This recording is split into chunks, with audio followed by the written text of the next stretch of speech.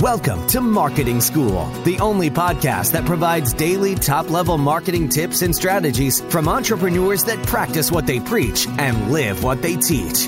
Let's start leveling up your marketing knowledge with your instructors, Neil Patel and Eric Sue.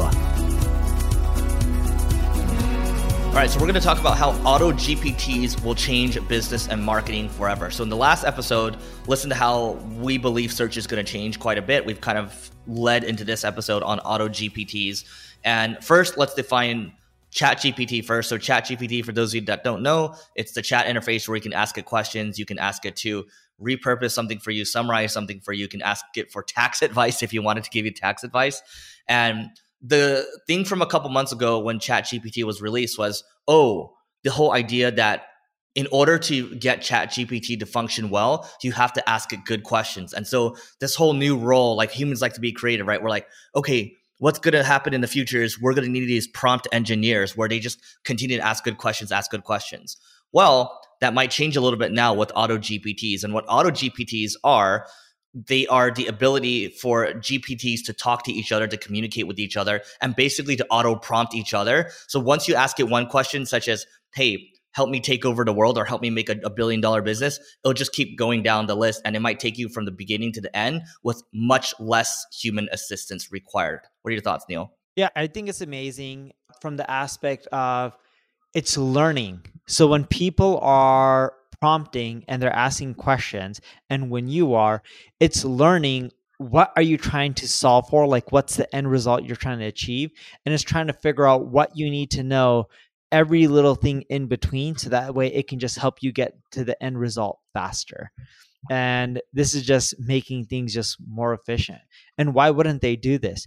Who wants to keep asking more and more prompts? At the end of the day, you're just looking for an answer to your problem, or you're looking to get a specific solution. And if they can help you get there faster, it's a win-win. Yep.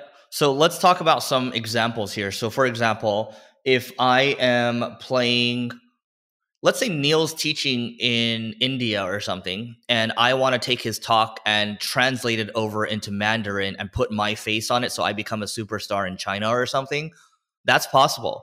And let's say if Neil's kids, he has two kids, Emma and William, now teaching them some folklore about Confucius, for example. He's Chinese, but he can change Confucius into like an Indian superstar or something.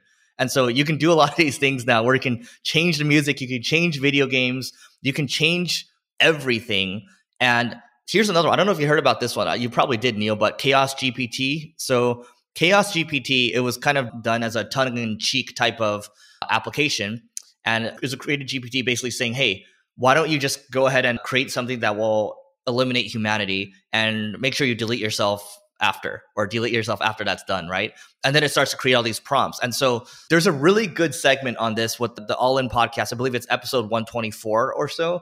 And the first 30 minutes, the hosts, who are all investors in their own right, and some of them are operators in their own rights, they're talking about the implications behind this, because now the ability to say, hey, like Neil and I aren't necessarily hackers, but I remember when I was 8 or 9 years old, I used to download these hacking tools where I can like go into my friends' computers and open their CD-ROM drives or download files or like play around with their mouse. Now that kind of brings me back to that memory. Like that just clicked for me. It's like, oh my God, it's going to be that easy to pull nefarious stuff. And you better believe there are bad actors out there. So I believe business and marketing will change. There's going to be good actors as well. But fundamentally, the cost of innovation and the cost of getting things done now is going to decrease quite a bit.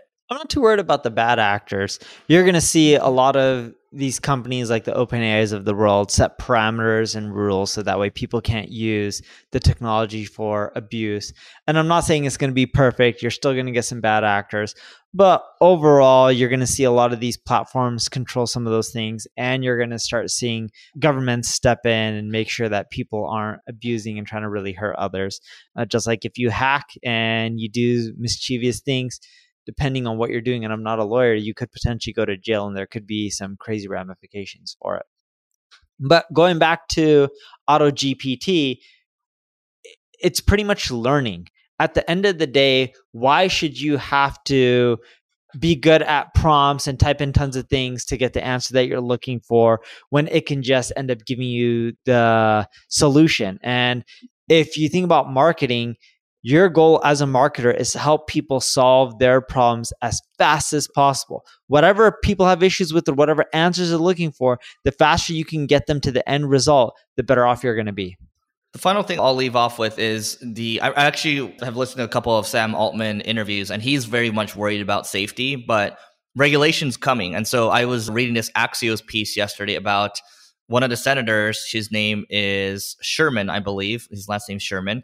So details here, he says potential regulations from Congress would be focused on 4 guardrails geared towards ensuring responsible AI, requiring the identification of who trained the algorithm and who its intended audience is, disclosure of its data source, explanation for how it arrives at its responses, transparent and strong ethical boundaries. So Schumer's guidelines, I should say, or Schumer's guidelines are focused on transparency and making sure people understand what's behind the AI that's spitting out a paragraph of text, helping sort their social algorithms or scanning their face at the airport. So this stuff is coming. I do believe we're gonna see some crazy stuff happening from bad actors, and I believe though it's a net positive for humanity. That, you know, it's an interesting thing, Neil, as we work towards wrapping up here, is only 38% of Americans think that AI is a net positive, whereas 78% of the Indians and the Chinese people believe it's a net positive. So, you know, your mileage may vary. Take it for what it is. But I do believe, Neil and I both believe. I was like actually just in a text group right now asking, I was like, hey, who here wants to do a mini, like a micro mastermind that will disband in a few weeks, but just to talk about how we're using AI for our companies and sharing some of the learnings. And a lot of people raise their hands in there. So that is what it is. Like, try to learn as much as you can, try to experiment as much as you can so you don't fall behind. Anything else, Neil? That's it.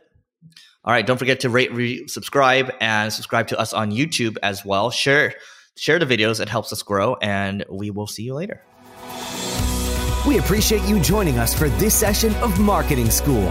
Be sure to rate, review, and subscribe to the show, and visit marketingschool.io for more resources based on today's topic, as well as access to more episodes that will help you find true marketing success. That's marketingschool.io. Until next time, class dismissed.